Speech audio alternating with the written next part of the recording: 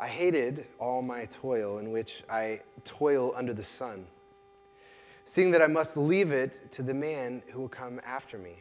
And who knows whether he will be wise or a fool? Yet he will be master of all for which I toiled and used my wisdom under the sun. This also is vanity. So I turned about and gave my heart up to despair over all the toil of my labors under the sun, because sometimes a person who has toiled with wisdom and knowledge and skill must leave everything to be enjoyed by someone who did not toil for it. This also is vanity and a great evil. What has a man from all toil and striving of what has a man from all the toil and striving of heart with which he toils beneath the sun? For all his days are full of sorrow, and his work is a vexation. Even in the night his heart does not rest. This also is vanity.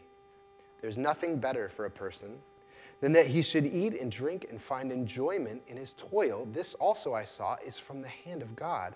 For apart from him, who can eat or who can have enjoyment? For to the one who pleases him, God has given wisdom and knowledge and joy. But to the sinner he has given the business of gathering and collecting, only to give to one who pleases God.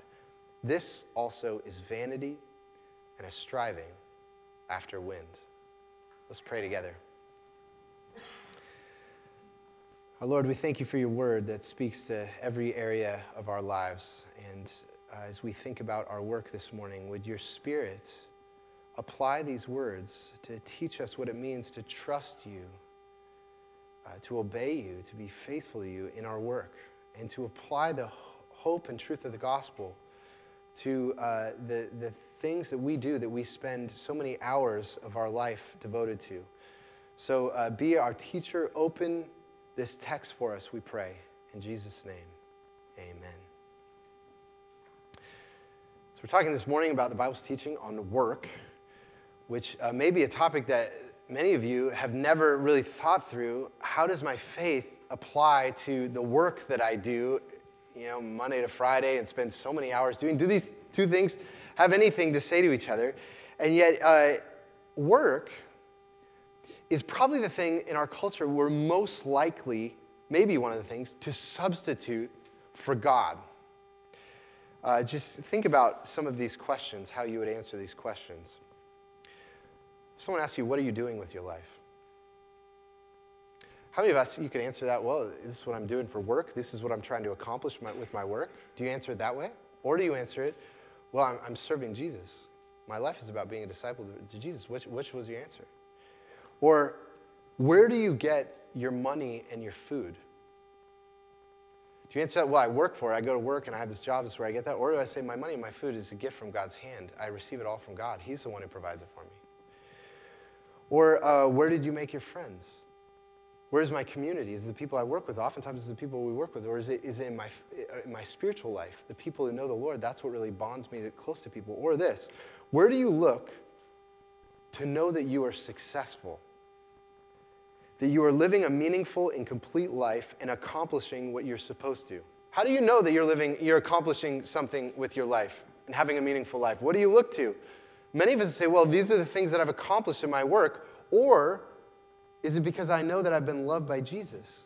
And that's what tells me that my life is meaningful. You see, all of these questions could be answered either by work or God. Work has the potential to take this central role that God is supposed to play in our life.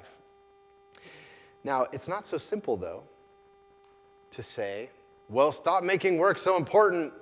Stop turning work into a god, because the Bible actually says that work is a good thing. And actually, the first, we've been reading through Ecclesiastes, and in this passage, the first kind of positive thing we've heard about God so far in 2 chapters.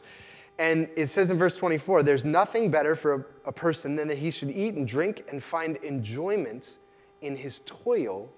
This also I saw is from the hand of God. The first good thing we hear about God is when we find enjoyment in our work, that's a gift from him. But this passage is complex, because it also says in verse 18, I hated all my toil in which I toil under the sun. So you have these two things of, it's a gift from God to enjoy your work, and I hate my work. And how do these two things come together? Which is the truth? Well, one way to answer that is to ask, well, what is a biblical worldview of work? How does the Bible teach us to think about work? And the way that you answer that question is by looking at the story of the Bible. The story of the Bible tells the story of creation, where God created the world, the fall, where humanity rebelled against God and we became sinners, and then the gospel, which is God's redemption of our life and bringing us back to God. What do each of these elements of the biblical story teach us about work? And so this is what our 3 points are going to be answering those questions this morning. What does creation teach us about work? What does the fall teach us about work? And what does the gospel teach us about work? And each of these has an important insight to contribute to the question. So first, what does creation teach us about work? And of course, if you open your Bible to page 1, the first thing you're going to find is God working, right? You know the story of God worked for 6 days. He took the earth that was formless and void, and he crafted it into this beautiful place that's filled with mountains and rivers and all kinds of bears and wolverines and birds and all kinds of swimming things. And so what we learn about God, the first thing we learn about him is that God is an artist. And that his work is taking things and making them into more beautiful things.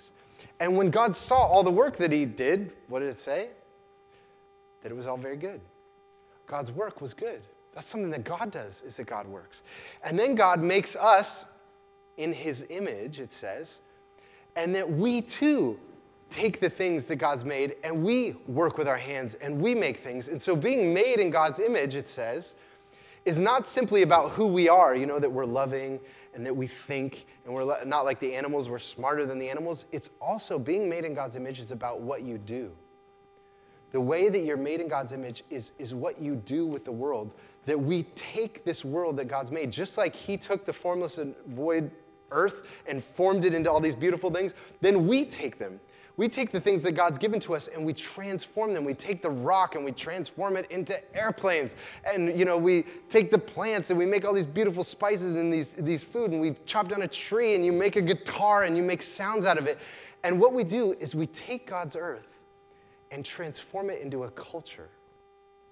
And we offer the culture back to God as a gift. We say, God, thank you for this world. We're going to transform it and offer it back to you. And at the very heart of this task of who we are as God's image bearers is work. Is how we do that. It's part of our identity. It's so important.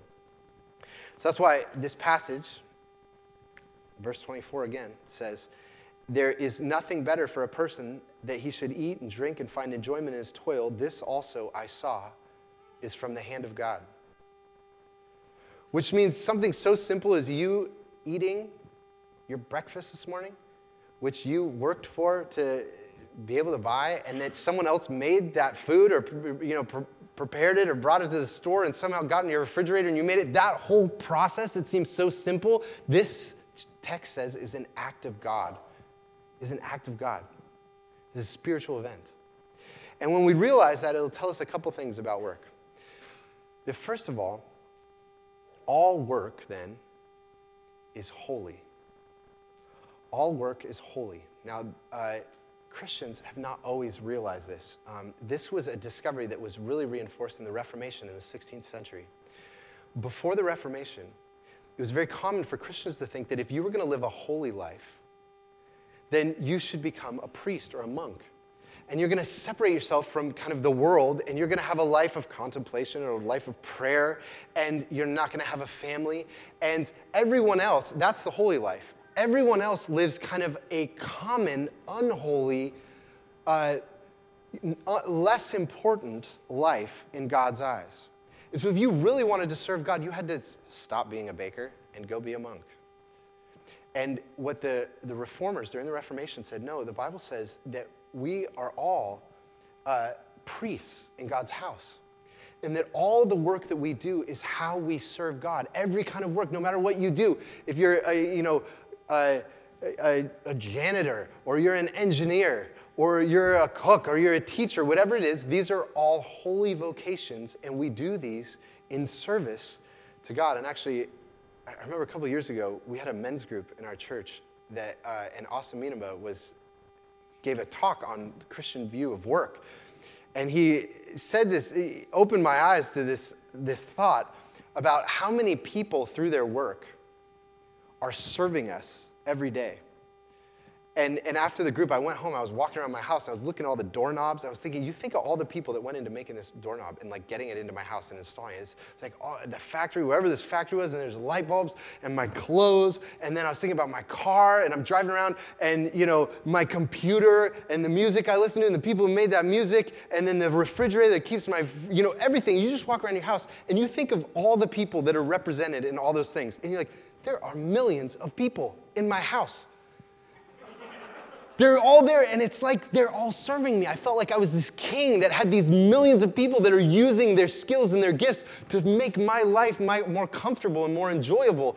And God has made his world that way, that we all play a part in our work of serving one another, of loving our neighbor through our work. It's incredibly powerful and beautiful, and that's how he's made the world, to be this interconnected web of people using their gifts to make this a wonderful place to live. Which I think tells us that as Christians, since your work is a way of loving your neighbor,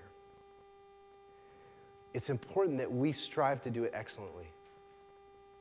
When we were starting this church, I was 28. I had a buddy whose dad was a partner in an architectural firm in Tacoma. And his dad wanted to donate a logo to our church. If you drive in and you see the Christ Church with the table, and that was donated by this architectural firm in their design department. And when I went there to get, talk about this logo, I walked in, and I just felt like I'm this kid who's I want to start a church and stuff. And I walk in, and there was this project manager and this artist who met with me, and they listened to me about all my ideas about the church, and they took it totally seriously. And they wrote it all down, and then they printed it up in these nice pieces of paper, and they gave me these different options for logos, and with a whole plan of this is why this logo communicates what you want to do. And I just felt so respected, so loved, so cared for. And I left that realizing that professionalism, doing your work with excellence, is a way of loving people. I felt so loved by them. Just as some kid, even as some kid trying to start a church. And with our work, we love our neighbors. So that's why all work is holy. But also, creation teaches us that all work is also grace. And you see that verse 24, it says, this also is from the hand of God. This experience of just eating and drinking and then finding enjoyment in your toil, this is an act of grace. And which means that whenever someone experiences a passion for their work, they love what they're doing, and they do it well, and the people around them love working with them, that means God's grace is present in that experience.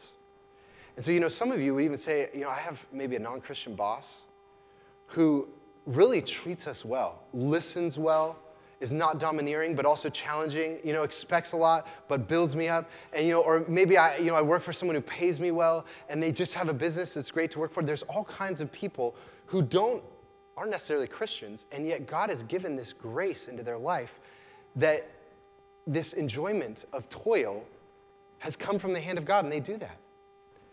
And now there's a word for that theologians have called common grace. So there's special grace, which is when you learn about Jesus, that you're a sinner, and that Jesus takes away your sin, and you have your sins forgiven, and you have eternal life in Jesus. That's special grace.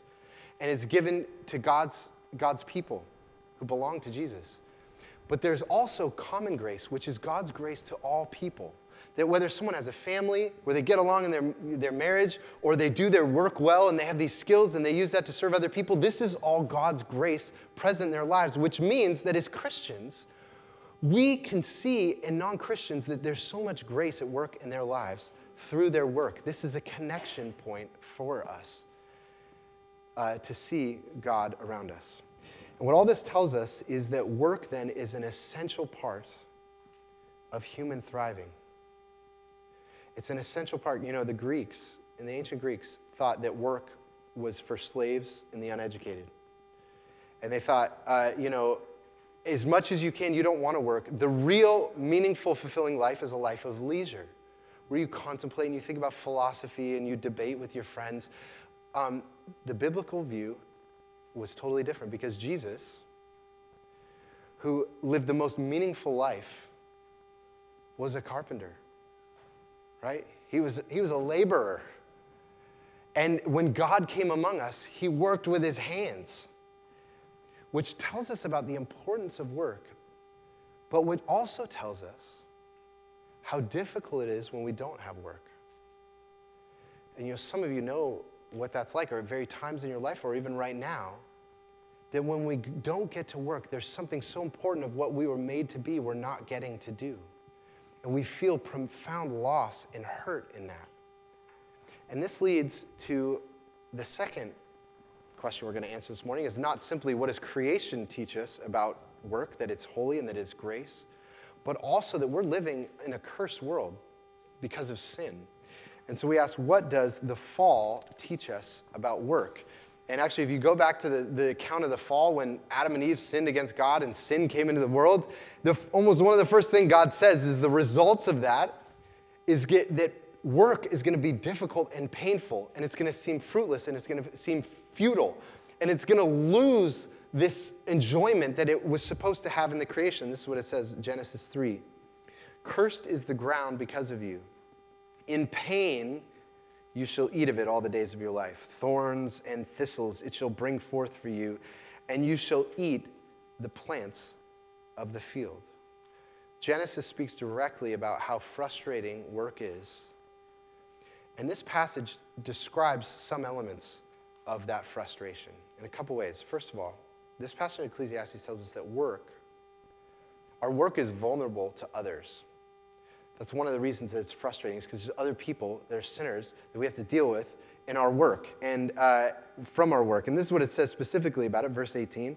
I hated all my toil in which I toil under the sun, seeing that I must leave it to the man who will come after me. And who knows whether he will be wise or a fool, yet he will be master of all for which I toiled and used my wisdom under the sun. This also is vanity. So I turned about and gave up my heart to despair over all the toil of my labors under the sun, because sometimes a person who has toiled with wisdom and knowledge and skill must leave everything to be enjoyed by someone who did not toil for it. This also is vanity and a great evil. So the thing that he's describing here is you might work your whole life so hard for something, invest hours and hours, invest all your passions and your skills and your heart into something, and at the end of your life, it could just evaporate. Or you have to pass it on to someone else who's going to enjoy the benefits of it. Actually, traditionally, Ecclesiastes was said to have been written by Solomon. And Solomon, if you read about him in 1 Kings, he had this great kingdom, and he had all these slaves, and he had all this wealth, and he had these armies, and he conquered all these lands. And Solomon left his kingdom to his son, Rehoboam. You can read about this in 1 Corinthians 12. Rehoboam becomes the king, and a bunch of the servants who'd been slaves under Solomon came to Rehoboam and said, listen, your father put this huge burden on us. Will you give us some relief? And so Rehoboam goes and he asks the older advisors in his kingdom, what should I do? Should I give relief to these slaves? And they say, you know what? Give them relief, and they'll love you. They'll be loyal to you. Be kind to them. They'll be kind back to you. And Rehoboam says, I'm going to ask my buddies that I grew up with and see what they think. And the buddies say, no. Lay it on them harder. Increase the burdens. Enslave them more. And what happens? Rehoboam, by that action, started a civil war that divided God's people, and Israel was ripped into two kingdoms. And this whole kingdom that Solomon had built, that he passed down to his son just totally destroyed. And this is one of the things about our work is susceptible to what other people do, and that they can ruin it, or they can take it from us, and that we can't hold on to it forever. And I read an article this last week about Larry King, and probably most of you have seen Larry King Live. That was on for 25 years. And Larry King apparently is obsessed with death. He's an atheist. I think he's scared of dying, but he thinks about it all the time. Actually, he told his wife, if you are 5 minutes late to my funeral, I'm going to be very angry. I won't exist, but I'm going to be very angry. And he can't stop thinking about death. But the major thing that is happened in his life was that he lost his show. He had this show for 25 years, and he interviewed all these famous people. And he made this show that he was this icon, and he was known internationally. And then CNN took him off the air after 25 years. And Piers Morgan had to go on and was his replacement. And actually, the interviewer said, before he was going to interview Larry King, he said, the one thing you shouldn't mention is Piers Morgan. He hates Piers Morgan, who took over these 25 years. And he thought, I built something for myself. I'm this famous interviewer, and now all of a sudden it's gone. It just disappeared, evaporated, and he had to leave it to some guy that he thinks is a schmo, who, Piers Morgan, and he has to watch a show, and he thinks he's screwing up the show. And that's the effect of work, which raises that question for us. This is why it cannot be the central piece in our life, is because it's going to evaporate. And we're going to have to leave it to someone else. But there's a second thing about this passage, not just that our work is vulnerable to others, but also our work is restless. And you see this in verse 22. What has a man from all the toil and striving of heart with which he toils beneath the sun? For all his days are full of sorrow, and his work is a vexation. And then listen to this line. Even in the night, his heart does not rest. He's not resting. And this is not because he's exhausted, because he's working, he's constantly working all the time. This is a guy who's up in the middle of the night with anxiety about his work. His mind is turning, and it just won't stop. And he's thinking about what he's accomplishing and what he needs to do and what he needs to do with his work. And when the work plays a central role of this, our inner life becomes restless. And there's a question, why is work so emotionally unsettling for us? And the reason is because most of our idols, the things that we love most in our lives, are tied up in our work. Right? If you really want money in your life, if you really want accomplishment, if you really want respect from others, one of the primary places that you're going to look for that is in your work. And so your work reveals to you what your idols are, what your real gods are, what you're really devoted to in your life. And I put a quote for you on page 3 of your bulletin. If you have a bulletin, you can turn there. And this is from Tim Keller, has a really great book on work, if you're interested in reading more about work. And he actually talks about Ecclesiastes in that book, and this is what he says. If we base our lives on work and achievement, on love and pleasure, or on knowledge and learning, our existence becomes anxious and fragile. Because circumstances in life are always threatening the very foundation of our lives, and death inevitably strips us of everything we hold dear. Ecclesiastes is an argument that existential dependence on a gracious Creator God is not just abstract belief, but to know your Creator, know His grace towards you, to have dependence on Him, is a precondition for an unshakable, purposeful life. I think that's very powerful. He says, if your life is based on your work, you will be anxious and fragile. Because it's always unstable. It always can be taken away. And actually, let me read you one more verse from this passage down in verse 26. In the second half of that, it says, but to the sinner, he is given the business of gathering and collecting. And what the picture, a sinner in this passage is not someone who sins. It's someone whose whole worldview is that they don't believe in God. And since there's no purpose in God, all of their meaning has to be in their work. And it describes them as going about this business of gathering and collecting. They're just scraping around, and it's like they have this bottomless pit that they're just dumping accomplishments and possessions and money into that's never filling up. And it's so frustrating, and it just goes on and on and on. It's this restlessness, and there's this hollowness that they're desperately trying to fill, and no work, no accomplishment, no money, no possessions can ever fill it. Now, some of you, if you're here, you may say, I know exactly what that is. I know the frustration of work. I know that I've longed for things. Maybe some of you have spent years and years devoting yourself to certain accomplishments and work, and you find that it is not satisfying you. It's not settling the restlessness. What is the answer then? And this is the third question we're going to look at this morning, is what then does the gospel teach us about work? And this also, two things. The first thing is that the gospel teaches us is that in Jesus, our work is not in vain. In Jesus, our work is not in vain. This is the final verse in 1 Corinthians 15. 1 Corinthians 15 is a passage that talks about Jesus' resurrection and the resurrection of the body.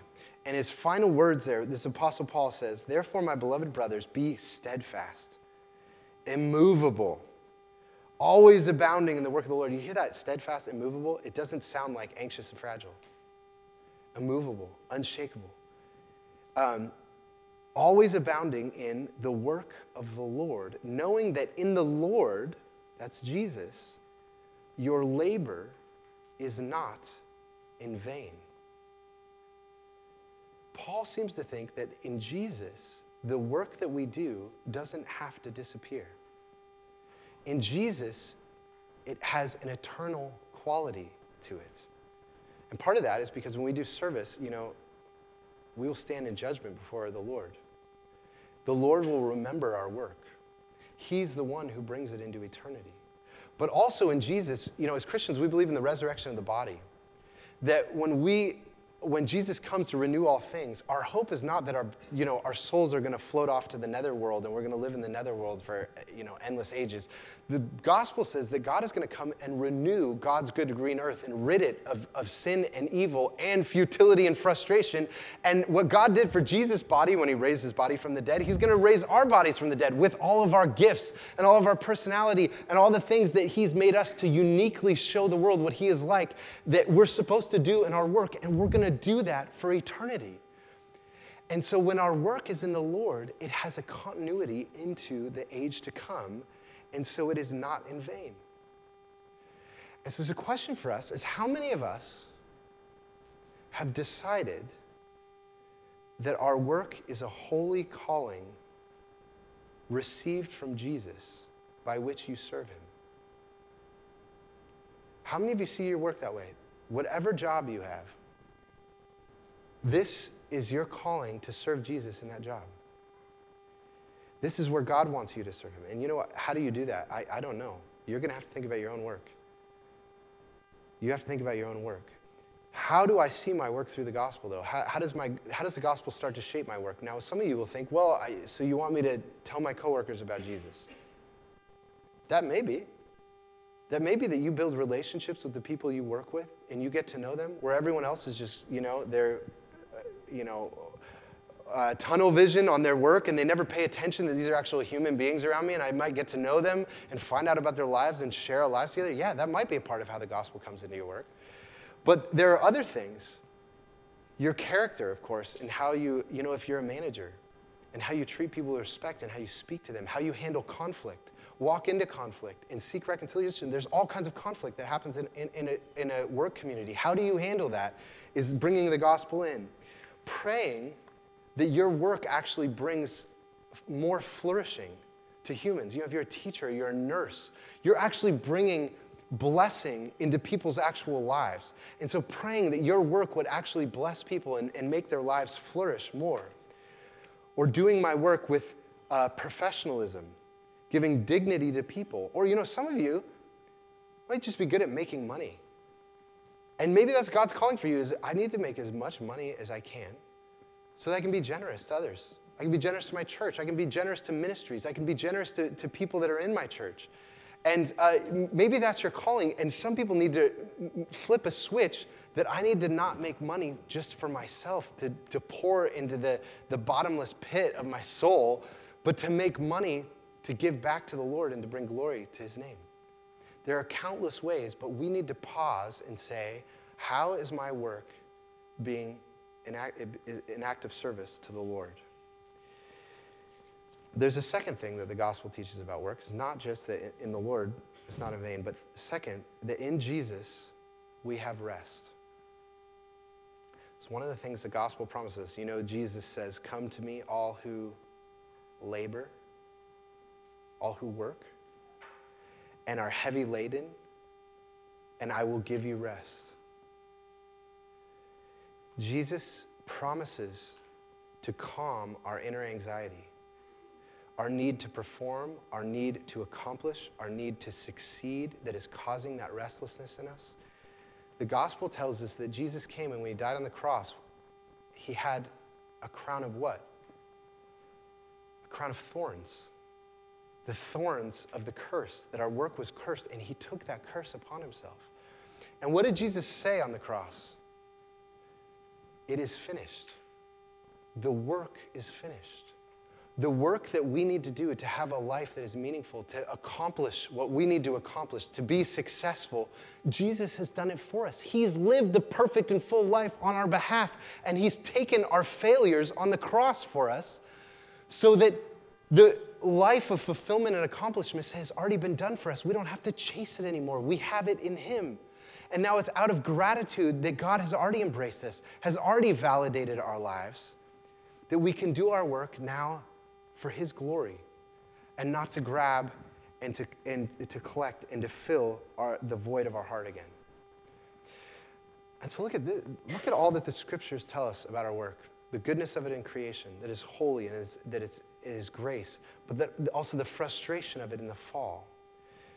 But it is in the gospel that our work begins to most make sense, and it becomes a part of our spiritual life, and is one of the primary spiritual events that God has given to us that we might walk with him. Let's pray together. Our Lord, I thank you for the many callings that you've given to those who sit here. Lord, would your Spirit teach us to, first of all, not make work the center of our lives, that Jesus would be our meaning, our accomplishment, our success is in him. And that you would give rest to our souls, that we, with that peace, might all enter into our workplaces as lights, as blessings to those we work with. And Lord, so send us out. Encourage us, equip us, and teach us, we pray. In Christ's name, amen.